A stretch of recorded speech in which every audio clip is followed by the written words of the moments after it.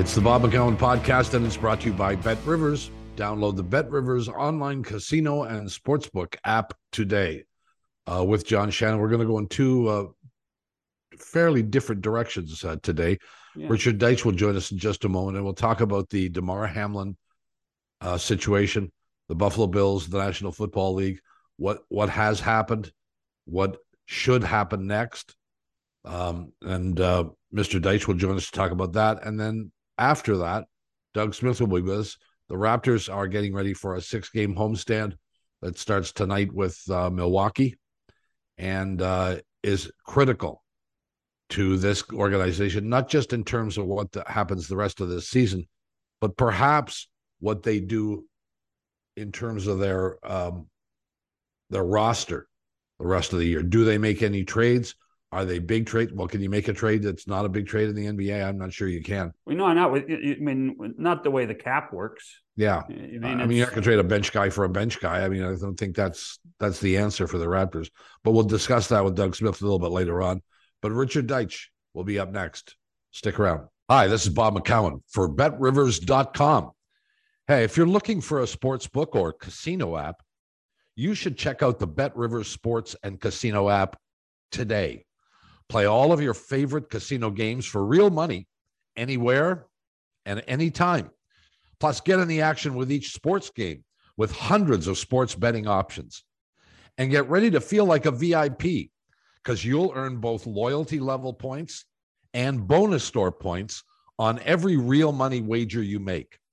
You must be 19 plus, available in Ontario only. Please play responsibly.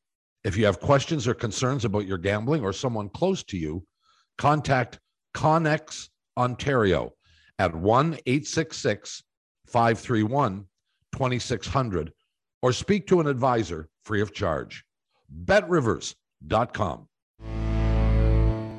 It's McCown and Shannon back with you, and we're joined by our friend Richard Deitsch. We have spent very little time really talking about Damar Hamlin's incident the other night from a variety of perspectives. The first piece of news I guess we should pass along to people who are not aware is that there was some indication that he showed some improvement overnight last night. But there's no real indication. He's still in a coma. I assume medically induced, but I don't know for sure. And the information that we are getting is it's few and far between. They've been very quiet about his condition, that he is still listed in critical condition. I assume you don't know anything beyond that at all, Deitsch? No, what I know is what you've read. Obviously, we have at The Athletic, it feels like 50 people who are part of the news team, including obviously Bengals reporters and people based in Cincinnati. And that seems to be the latest that, he's still in critical condition as we're taping this. But the family, from what they released, does seem to indicate that the news is better today than in the last couple of days. Like there seems to be signs of increased oxygen and things like that. But you guys both know this. If you're in critical condition in an ICU, it's still very, very serious. So, if you're a person who believes in prayer, this is a guy I think who still needs it. Yeah, and the longer he is in critical condition, the more critical, for lack of a better term, I think he is. Don't you?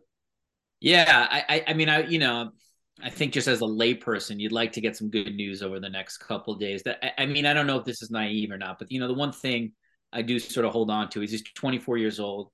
He's a professional athlete. Mm-hmm. He's in sort of the 99th percentile of, human beings in terms of condition. So my hope is that helps with recovery. And then nobody knows this, but I imagine the medical people who worked on him probably have a real sense of what the situation is and how quickly they were able to get his heart to start again. But yeah, I would say, Bob, the longer that we hear the family sort of release information that at least is positive, that's a good sign.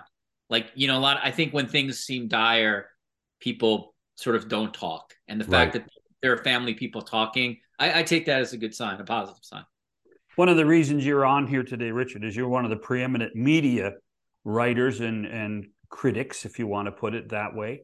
And we wanted to talk about how it was covered on Monday and what you thought of the reaction of not just ESPN, but if possible, multiple networks on how news of this ilk is covered in a world that doesn't normally cover these types of things.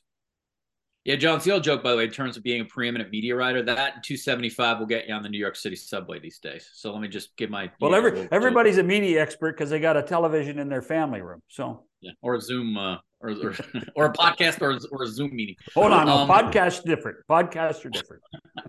So yeah, I mean, I'll focus obviously a lot on ESPN because to start with, just because they had the game, and so everything sort of was filtered through them on that initial day, and I thought they did honestly an extraordinary job. There are people who do what I do who have not praised them as highly as I have, and it's all a subjective thing. But the way I look at it is this has never happened before. Essentially, unprecedented situation. Player goes down.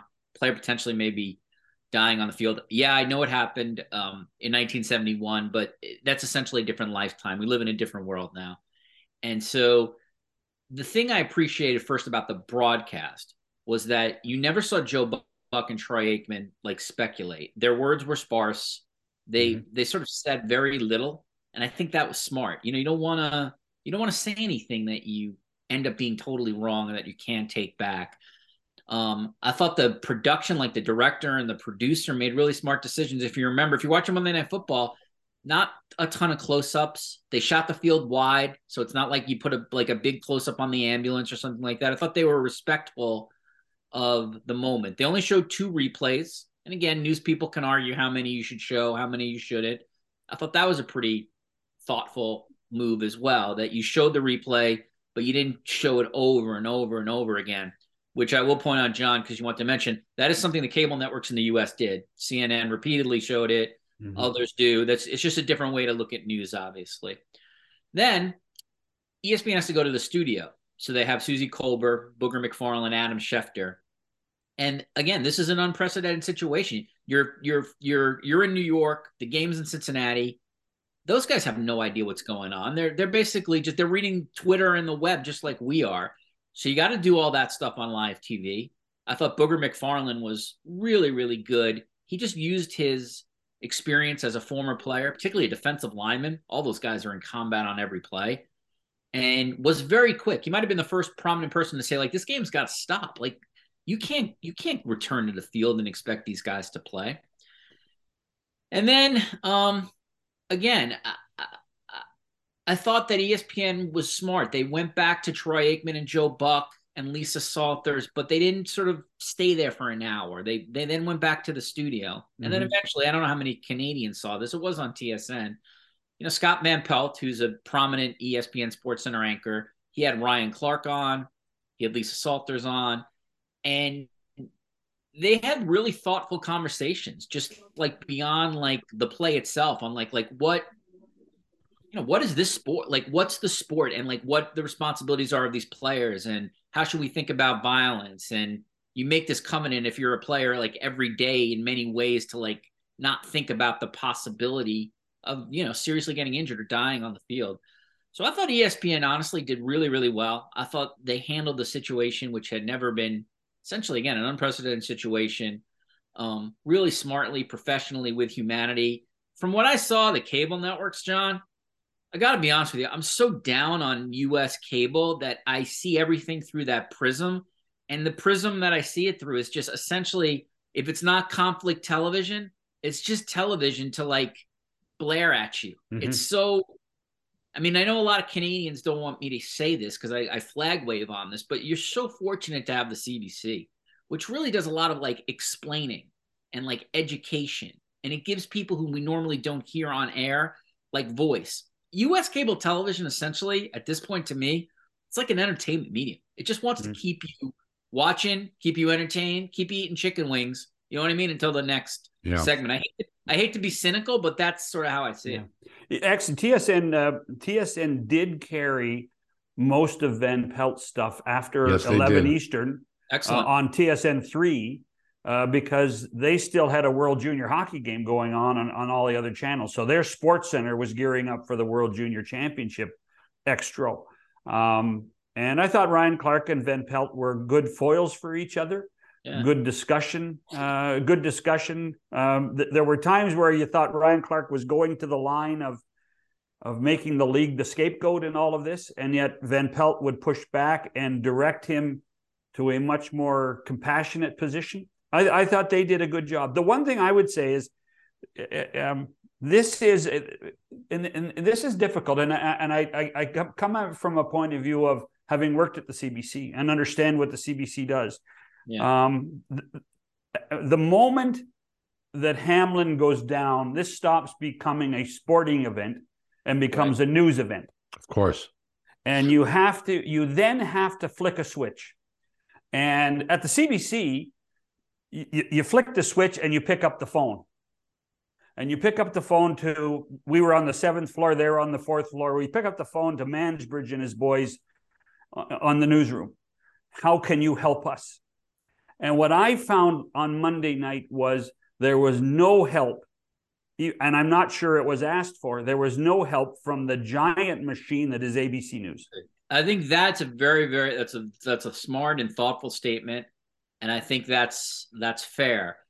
The question then, I don't even want to say I would counter, but here's sort of how I would respond.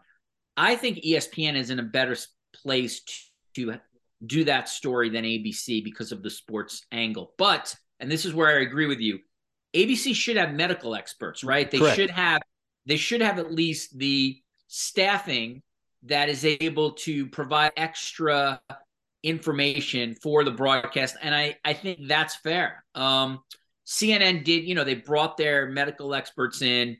I think Sanjay Gupta was in, if I remember correctly. He was. But here's the one thing, John, I would say to you, and you're a producer and, you had to do this live. There really is a fine line, right, between having a medical expert come in and offer medical expertise, and then that medical expert is just guessing what it is. You don't want to be wrong on whatever the diagnosis is. And so in many ways, if you bring the medical person on without having been there, they're sort of just taking a guess on what they've seen. I guess at the same time, in many ways, we're all guessing, right? So maybe you'd rather have the medical person guess than a sports anchor guessing. Well, I think that's really the key. Doctors and medical experts are trained to speak the language, right? And how to couch things in a certain way so that it doesn't make it look like an instant diagnosis. These are things to contemplate. It's a tough spot. I mean, I can just imagine, Richard, and having been in a mobile and gone, we went through this with Chris Pronger in the late 90s in Detroit, this very type of thing. And at a certain point, as the producer, you hit the button and say to the anchor, "We're coming to you." And the anchor's eyes bulge out saying, "I got nothing to say." Right. Yeah. And they say, "Well, we don't care. You have to come on and do your job." That does happen. So I felt for Buck and Aikman, and I felt for Lisa Walters to an extent because they were getting little or no information. This is where the NFL turns the tap on and the tap off, where everybody went into lockdown information-wise. And so everybody's put into that really compromising position of speculation. And that's difficult. Let me push back. This is where, again, I thought Buck and Aikman and Lisa Salters were excellent. They didn't speculate. They basically the only thing Lisa Salters did was tell you what she saw with her own eyes on the sideline. Yeah. What Buck and Aikman did is they discussed what they knew, and then obviously if you're Troy Aikman, you discuss it from sort of a player perspective. Where your example comes in, and I agree with this, when they went to the studio, because they want to get away from the broadcast. They want to protect the broadcast in some way. You don't want those guys to go 50 straight minutes. Susie Kolber, Adam Schefter, and Booger McFarland. If you're Susie Kolber, who has to sort of host that, that's where your eyes are popping out like, all right. And she had a tough time. Richard, sure. Susie had a tough time. Yeah, well, I think she had the toughest spot because she's not there on site, and she has to, from New York in this artificial studio, sort of navigate a situation which she has very little information on. And I think in that situation, that's where Booger McFarland really helped that group out. And if you're Schefter, you're an information guy, right? Your expertise is transactions. It's talking to agents. It's talking to coaches. It's talking to owners. So if you're him, the really only thing you could say there is just, what he said, I guess, is just like, the only thing that's important is this young man. This is the focus we could go on. But he wasn't bringing any information to it. If, and it's very nitpicky because, again, I thought they did a good job. In that situation, John, you are correct. Like that segment, maybe a medical person helps them or someone who's a former league official who could sort of tell you, okay, if this had happened on my watch, like here are the steps that we would do to try to figure that out. If nothing else, it bails Susie Kolber out, right? Because then she doesn't have to just go 5 minutes of ultimately either repeating the same questions or repeating the same theme of we really are praying for this guy. The other challenge, sorry, Bob. The other challenge is that there's a real point where sports people, and I view myself as one of those guys, gets emotionally involved. And news people don't. They find a way to separate themselves from incidents. They do find, whether that's that journalistic line, But, hey, John, let me just. I mean, I don't know. You watch the coverage of Queen Elizabeth dying. You see a lot of those journalists that they cross the line you're talking about. No, I don't think so as nearly as much as I think that there was a lot more. I didn't see much, and I must admit I didn't watch much of the Queen's passing to discuss. But I mean, there becomes a point, Richard, where I think that switch gets flicked, where you stop being a sports person and you become a news person, and you have to deliver the goods, in a difficult nature. This goes back, Bob. Remember the day we did 9/11? Well, sure. It was hard.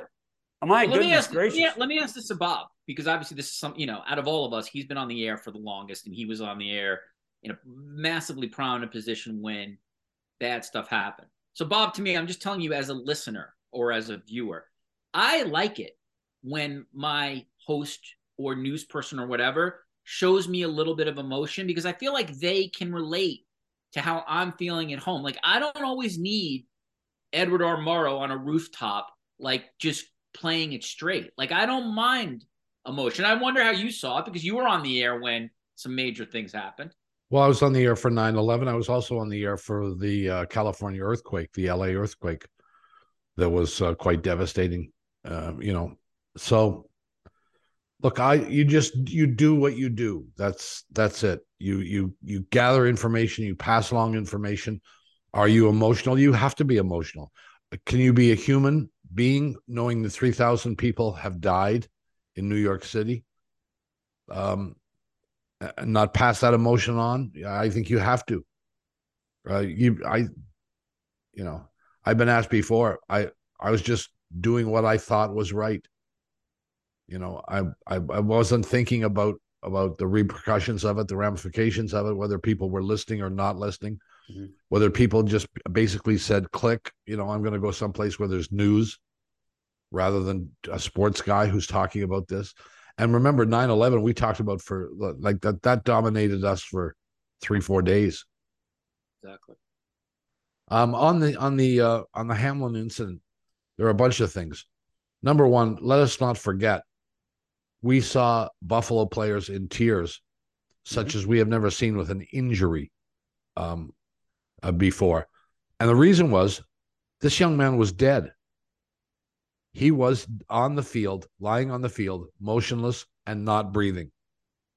These guys believed that their teammate had died. And he had, essentially. He was brought back to life. So, put all of that in perspective. You understand why the emotions were what we saw, either live or on tape. The second issue is now there's some controversy over whether the National Football League canceled this game or whether the players and coaches canceled the rest of the rest of the game. I believe it was the players and the coaching staffs. who I know got into some kind of conversation under the stands with the National Football League, but said, we're not playing. I don't believe this was a National Football League edict. You're nodding your head. So you agree? Yeah, no, I mean, having done enough reporting on the television side, let me say this. There is no way Joe Buck is reporting to a national television audience that the players have 5 minutes to warm up without having that information cold, without that information being vetted by the National Football League. He said it multiple times. The National Football League has a immediate direct line, as John knows, it's every sport, to their national broadcast. The ESPN is in communication with the NFL during the whole broadcast, as CBS is, as NBC. Joe Buck repeated this 4 times. If somehow this wasn't a thing, you don't think the National Football League would have been on the phone with the head of the ESPN saying, this is wrong information, change this stuff immediately? So I am with you 1,000%, Bob. I think the league wanted these guys to play again. Yep. And I think the coaches, the players were like, we can't do that. Screw you. There's no chance we can do that. And now I think it's just totally cover your ass mode for the National Football. Let me ask you this, Ray. Do you think that the NFL, I mean, the discrepancies between what ESPN is saying since the event and what the NFL is saying, there's a real breakdown of communication between two business partners? Yeah, I mean, I think, if I want to give the absolute benefit of the doubt, perhaps there was a communication difference in that there were some people who believed that, standing operating procedure is like, you get 5 minutes after a long stoppage of play, et cetera, et cetera, et cetera. But I'm just telling you, Joe Buck has been on the air for a long time, right? He's called the biggest of biggest events. Mm-hmm. He, more than most of us in life, understands the power of words and the power of incorrect words. There is no way that dude is putting that out for an audience of 15, 20 million unless he has it cold from the league that makes that decision. So this is just my analysis or hypothesis. I think the league wanted him to play. I think it was a massive, important game. I think the schedule obviously is very, very hard to change and figure out. There's a big crowd there. They don't want that crowd to be in the parking lot, right, and going home. And then I think eventually the players told the coaches, leaders of the leaders of the Bills and the leaders of the Bengals were like, we can't play. Like, we got guys breaking down here. Like, this can't happen. And then I think the coaches went to the officials, and the coaches decided we're taking our guys off the field. And then the NFL went into scramble mode. The NFL doesn't want to look insensitive. And I think the reality is, I think the NFL wanted them to play. Yes. All right. So part 2 of that equation is I opined yesterday, I guess, with John, that I don't think this game will ever be played. I agree. You agree? I do. I think the only solution, and it's not a great solution, is to have the Bills and the Bengals have one less game, and you just base whatever everything is on the percentages. Exactly. That's predict. That's not based on news. That's just my guess too. Yeah. It's interesting that the league has yet to make any kind of announcement on this, though, isn't it? I agree with you. Yeah, because this affects so many teams, like sort of what these two teams will be doing. Sure, it does. Right? So, like, even and again, it's obviously not nearly as important as Damar Hamlin's life and struggles he's going through. But I mean, teams have to practice, right? And teams have to decide how they're going to approach this weekend. The Bills in particular, it's interesting. Like, the Patriots have a game where if they beat the Bills, they're in the playoffs. So that game has significance. Right.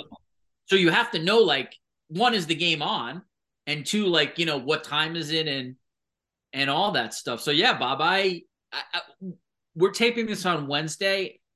I would guess later today we're going to get some scheduling information from the NFL. That's just because I don't know how much longer they can let this thing go, because I feel like the teams have to know. What do you, John? You're shaking your head. You don't agree? Well, I think they're going to try to wait and just like they did last weekend when it came to the allotment of games this weekend to networks and time slots. I think they're going to wait to see if, in fact, the game does need to be played for playoff ramifications. I think there's almost no way the game would not need to be played for seeding, right? Even though both teams exactly. are so that's it would have to be played.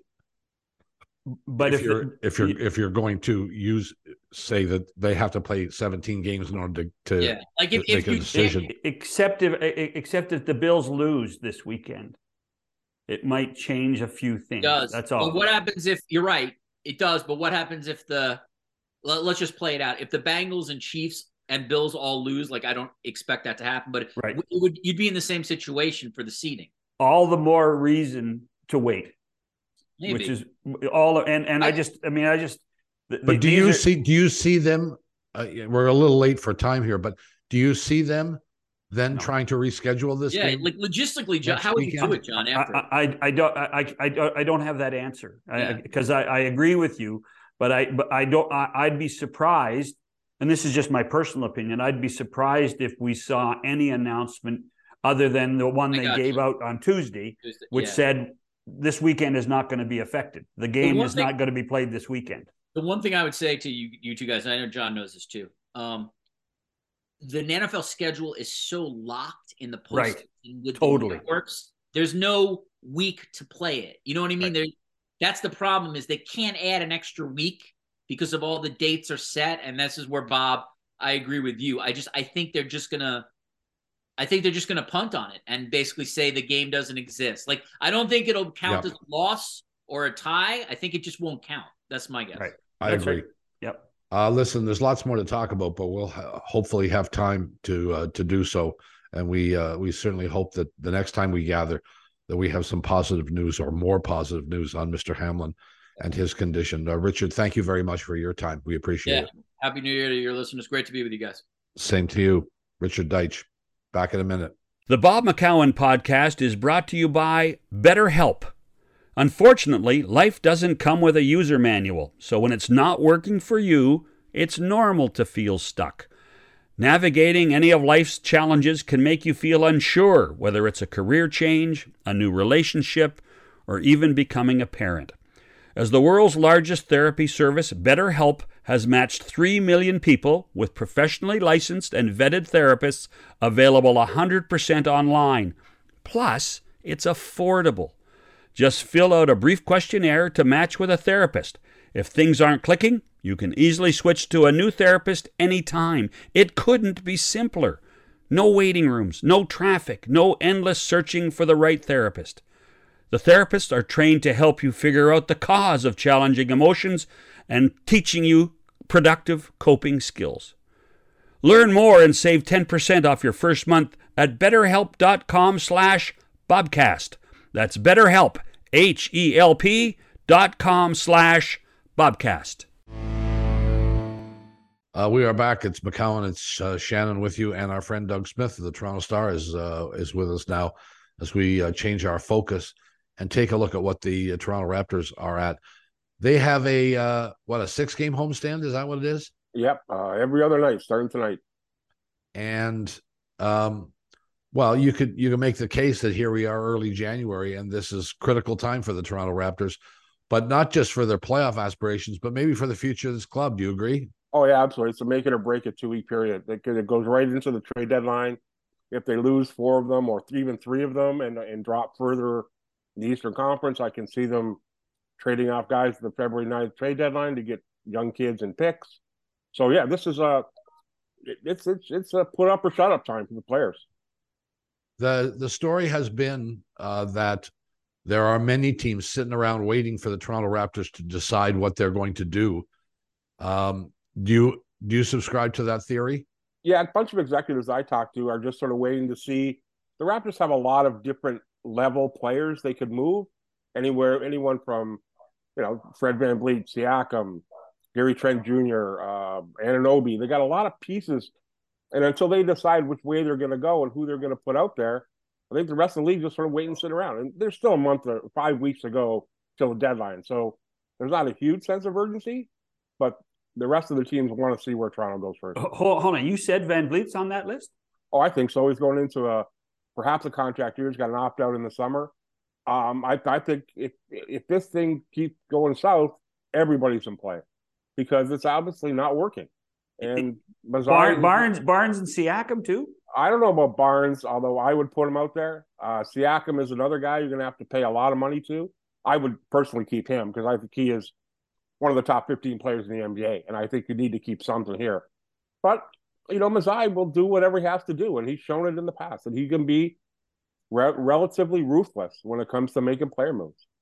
So he's obviously there are going to be some players involved, but you think this is really a draft choice kind of decision? I think they'd like to, if they're going to go that route, and I don't know that they will. I still think they think that they're good enough to get in the mix and make some noise and develop in the playoffs as opposed to developing in the summer.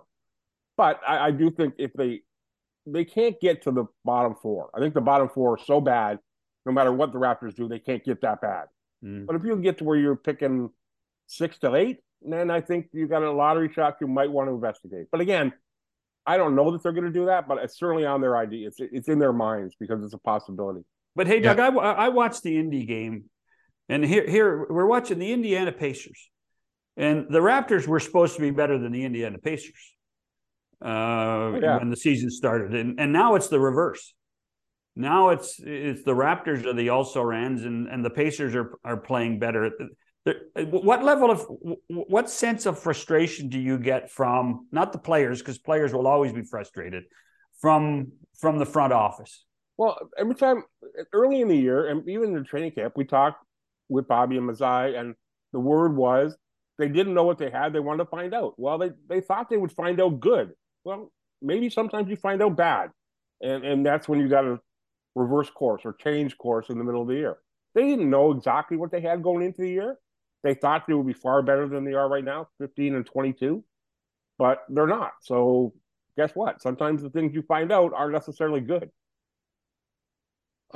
We talk a lot. People talk a lot about their bench.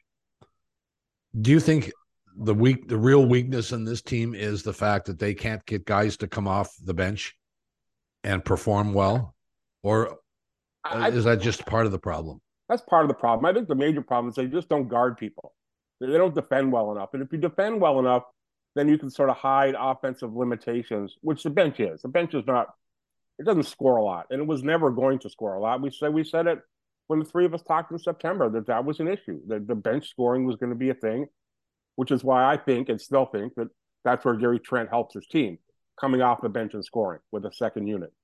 But they're so desperate to win that they got to use them with the other top four scorers to give them a chance each night.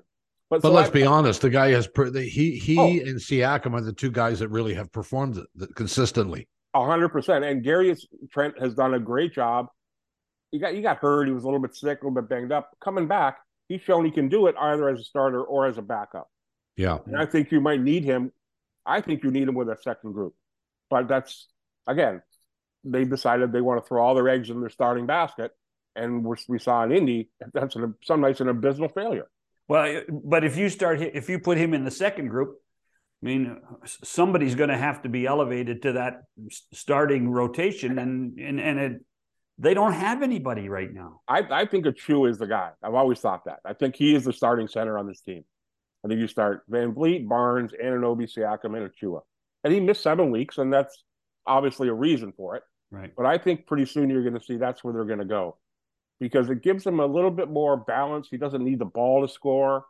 He's not going to, Gary's going to get you 35 a night, but he's going to take 20 shots. Achua's not going to take 20 shots because he doesn't do that. And I think that balances out the groups a little bit better. But again, he missed 24 games, more than a quarter of the season. So that hung them up a little bit. But do you think Achua is good enough at the post? I think he's a good enough back end defender. Yeah, he's certainly not Miles Turner or Sabonis or that level of a shot blocking presence, but he is a legit 6'11", long wing, long armed, active defender. I think he could help them, and he's far more offensively capable and fits better, I think, than Koloko, the rookie, who might be that in 3 years. Force feeding him time this year was done by necessity, but didn't do the kid any favors because he's getting scorched some nights. How much of this do you think is due to all the injuries this team has had since September. It's been disruptive, but every in the league has been through disruption. Like right. I think basically every team in the league has lost key players for substantial amounts of time. Look at Miami's had Butler in and out, Lowry in and out, Adebayo in and out, and they're what, 4 games better than the Raptors? Yeah, Indiana's had guys hurt.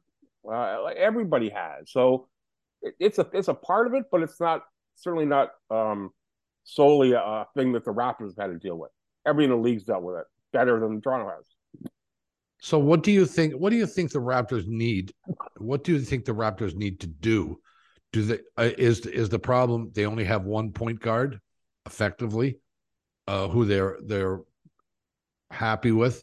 That's Van Vliet. Do they need a big guy? You know, what are their needs? I think their needs are, and this has been consistent since November. They need shooting. Whether that's a 6'10" guy who can shoot and stretch the floor, or whether that's a backup point guard who can shoot, they need someone who can score the ball, because that's the problem. If they score, they get their defense set. If they miss shots, they're defending in transition and they're not quick enough to do that. Well, Porter was supposed to be that a guy who would help them in that, and he has played virtually not at all. Yeah, and there's no. It sounds like he's not going to play imminently, is he? Yeah, there's no indication when he will play. We asked Nick yesterday, and is he coming along? He's not. So we don't know when that's going to be. It's a dislocated toe. I don't know how. Obviously, it's serious, but we don't know. We can't count on him at all.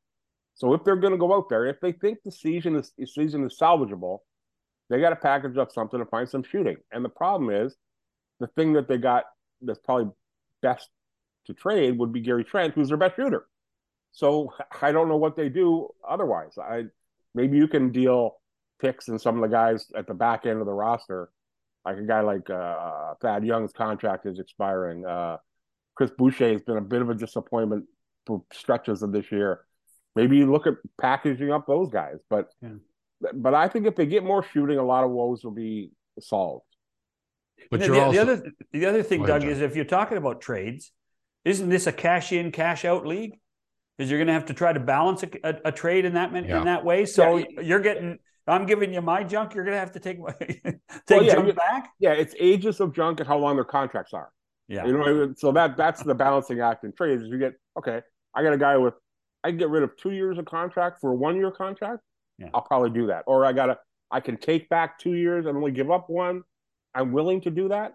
That's where the intricacies of trades happen in the NBA. Yeah. Well, look, you don't want to give up Siakam, but let's face it, he's the guy who gets you the most in return. Oh yeah, but your team is so bad without him. I agree. I don't think you can do that. No. I'm not sure you can't trade Van Vliet though.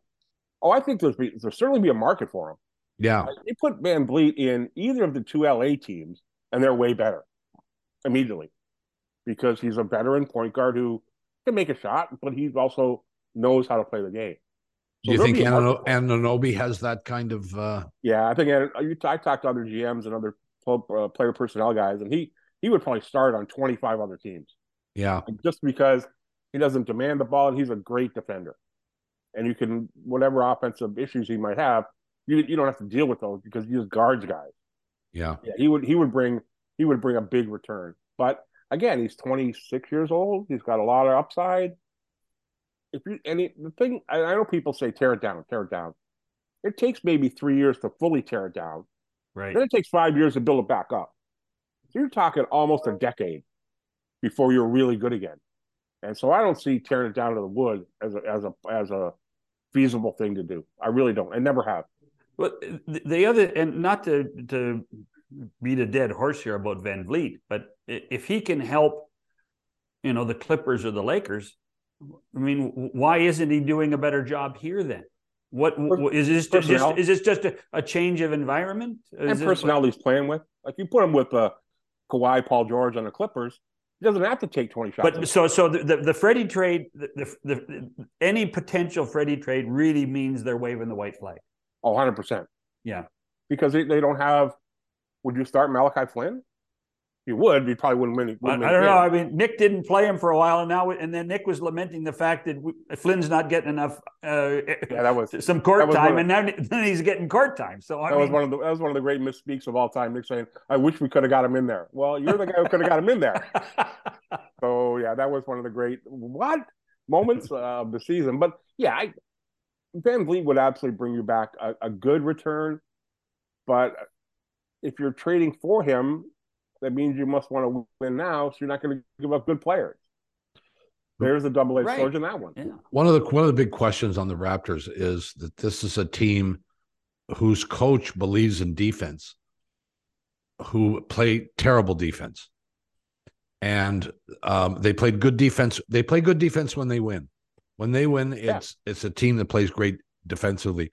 But most nights they play bad defense, and they don't play a strict man-to-man. They certainly, they go into zone very, very rarely. But mind you, this is the NBA. That's pretty rare. What's the issue with the defense of the Raptors? Are they just not good defensive players, or do you think there is a philosophical problem with what the coach wants them to do and what they're capable of doing? I think there are some system issues that need to be addressed for this reason. Nothing they do now surprises anybody in the NBA because everybody does it. Yeah. All teams switch pretty much everything. All teams are 6-8 guys or long, and they got a bunch of them.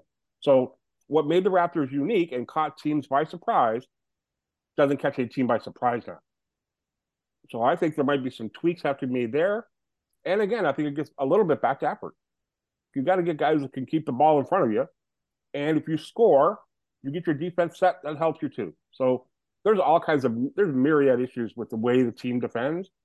But the one thing is, what they did that made them so good, everybody does. Or a lot of teams do. So you don't catch teams by surprise anymore. Trapping, doubling, switching everything. 20 teams in the league do that. So teams come in, okay, we're seeing it again. We know how to attack it. Well, 3 years ago, they didn't see it. They go, whoa, this is screwing us up. Well, that doesn't anymore. Do you think Nick should change the defense, or is trying to change the defense now? I don't know that he can. I think he should. I don't know if he can. I think they need to be a little bit more guard your guy. They might switch everything. Guard your guy. But that takes a big philosophical switch 35 games into a season. And I don't know whether it would work well enough to salvage the year or not. And if it's not going to, then you may as well trade everybody and get new guys in to try it. Doug, how's this weighing on the players? How do you see it? When you're around them, you talk to them? Surprisingly, they're holding together really well. There's not a lot of finger pointing. There's not a lot of, oh, this guy's killing us. At least I'm not getting it. Even in private conversations, I'm not hearing that. They're disappointed in each other. They look at guys like, you got to be better. There's a lot of I got to be better, which is pretty impressive to me because I've been around a lot of bad basketball teams, and finger pointing is the first thing that happens. Right. And I haven't seen it. I haven't seen a bit of it this year. And do you see it? I mean, is this, with the lack of success of this mid-sized team, can you see this management group actually changing philosophy of the size of the players in the long term? No, or is this just the hand they were dealt, and they have to find a way to fix it? This is what they should be and what they got to be, and they got to fix it. They got maybe there's room for improvement individually, skill wise, for sure. But I don't think you're going to see them find some 7'2" guy that they throw in the ball into the post every night, because that doesn't work in the NBA. And that those guys don't exist anymore. There's like 3 in a league, and even like one of them, Jokic, who dribbles a ball at the court. Right. So I don't think the way the game is going, they can't change total philosophies. You just got to be better with the guys they got. And the funny thing is, they have been. They played some really good games this year, but they played some crap games too. Stinkers. Yeah, and that's the frustrating part. Is it to them at least? Is they see it on a Tuesday, and they don't see it for another 10 days. Well, that's the problem. They haven't been able to run good games together in any kind of streak. Have they won 3 in a row yet this year? Maybe early, but that's why this stretch, these 6 games, Milwaukee, the Knicks, Portland, 2 Charlottes, and Atlanta, they got to win 5 of them. They have to, or else. That's a tough ask. Coming out of that on January 16th, when they go to New York to start a 3-game trip, you know that the trade calls are going to become much more frequent and much more serious. This is the tipping point of the season. I really believe these next 12 days. Where do you see the relationship between Nick and management? At this point, still fully supportive. Yeah. But, obviously, Mazai and Bobby Webster are looking at it and going, okay, this isn't working. Maybe the guy in charge has to make some changes too. So there's no we don't hate Nick. We don't think Nick's system is never going to work. But there's a little bit of pressure. They paying the guy a lot of money to coach a team that, if they fail this year, will miss the playoffs 2 years out of 3. One was a Tampa tank year, and I totally get that. But they didn't make it. And they lost in the first round last year. And if they lose again this year and don't make it, well, that's a short history of non-success that is not going to sit well with management. I'm hesitant to ask this question because people will think that it's a leading question, but is Nick Nurse in any jeopardy? No, I don't think so. Not certainly not in the season. No. If they finish 13th in the East and it comes to be June 1st, everything's on the table. Yeah. As it should be. Obviously, because they would have failed again to make any noise in the division. Yeah. We got to get out of here. We thank you very much for your time, Dougie. No problem, guys. We'll see you soon. Happy holidays. Maybe there'll be some good news next time. Well, we'll check back in a couple of weeks, see where we are, because I might be pulling what hair I have left out of my head. And you're not even coaching. No, I don't even care. But it's going to make my life. It affects my life greatly. We'll be back in a minute. Stick around. Our thanks again to both Richard Deitsch and Doug Smith for being with us today, John. So we got Doug's thoughts. What do you think this basketball team needs to do? Well, I think they've got to make a deal. I am of the opinion, and I was of this opinion for much of last season, that this team simply was not good enough. And I think what they have shown defensively this year, I don't think it's a lack of effort. I think it's a lack of direction and ability. I mean, how can it be a lack of direction? I mean, as we talked about with Doug, I mean, Nick's a defense first coach. I get that. But you see the Raptors double teaming all the time on the ball. Yeah. Which leaves somebody else open. And they double team and are they getting results of that double team? In other words, are they forcing a guy to turn the ball over? Because that's really why you double team. To force them to do something that they don't want to do. And what we see consistently is the opposition plays their way out of the double team to find somebody who's open for a shot. And look, it's the NBA. You're supposed to make shots, and most of the other teams are making those shots. Yeah, particularly beyond the three-point line where the Raptors are having major issues. I mean, how many times have we seen a guy sit in the corner with a three-point shot, the opposition, and you get some Raptor player who's from 15, 20 feet away running at the guy, which has really no effect. Yeah. You see it all the time, every game, multiple times in a game. How often do you see that happen with the Raptors? Rarely. So I asked Doug this when he said that most guys are on the block. Would you trade Barnes? Yes. Who wouldn't you trade? Siakam. That's it. That's it. Boy, I'll tell you, I can't imagine giving up on Scotty Barnes after a year and a half. I just don't think. I think he's a nice player, but I don't think he's a great player. And in the NBA, you win with great players. Well, you think Siakam's a great player? I do. Personal relationship aside. A personal relationship has nothing to do with it. No, I know, but you're just I haven't talked to Siakam in a year. No, I know, but I'm just making sure that this isn't just, you like the guy. He's a friendly guy. We've had fun with him over the years. And if he was averaging 19 points and 5 rebounds or whatever, I'd probably say yes, trade him. But he's averaging 25 and 10 or pretty close to that. I mean, this is one of the top 10 players, I think, in the National Basketball Association. And I think if you surrounded him, if you put him in a better offense with better players, I think he'd be better himself. There are things about his game that I don't like, Yeah. But there are things about everybody's game that I don't like. But you and I'm not trying to put you on the spot here, but I like. Yes, you are. I like doing this. You've talked about surrounding him with a better offense, and you talked about execution on defense. Boy, that points right at Nick Nurse. Sure, it does. And that's why I asked. I think I asked Doug at the end whether he thought Nick Nurse was in jeopardy here, because I can't go anywhere but believe that it's Nick's system that is failing right now.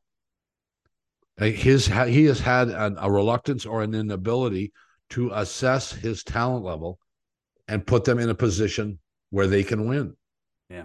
And I think that's mostly defensive. I think that you can teach defense. Yeah, but I'm gonna come to Nick's defense. I don't think management has done a good job here of bringing in proper talent to help him. That's fair. I mean, where is that 3-point shooter? Where is the quality backup guard? I mean, if they trade Van Vliet, that's all true, but this team is giving up 120 points almost every night. There's no doubt. It's easy to look at offense and say, we aren't succeeding offensively because that's points. It's tougher to look at a defense and say this is not working. But I see night after night a defense that doesn't do a good job, that makes far too many mistakes.